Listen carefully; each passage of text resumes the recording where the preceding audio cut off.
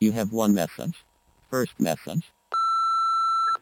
So as we were talking about Freddy Krueger, we had discussed that I had thought that Robert Englund had reprised his role as Freddy Krueger in A Nightmare on Elm Street 2010. That is completely false.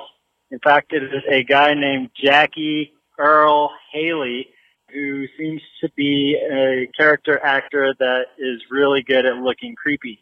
And so that's what happens when you don't watch any of the Freddy Krueger movies.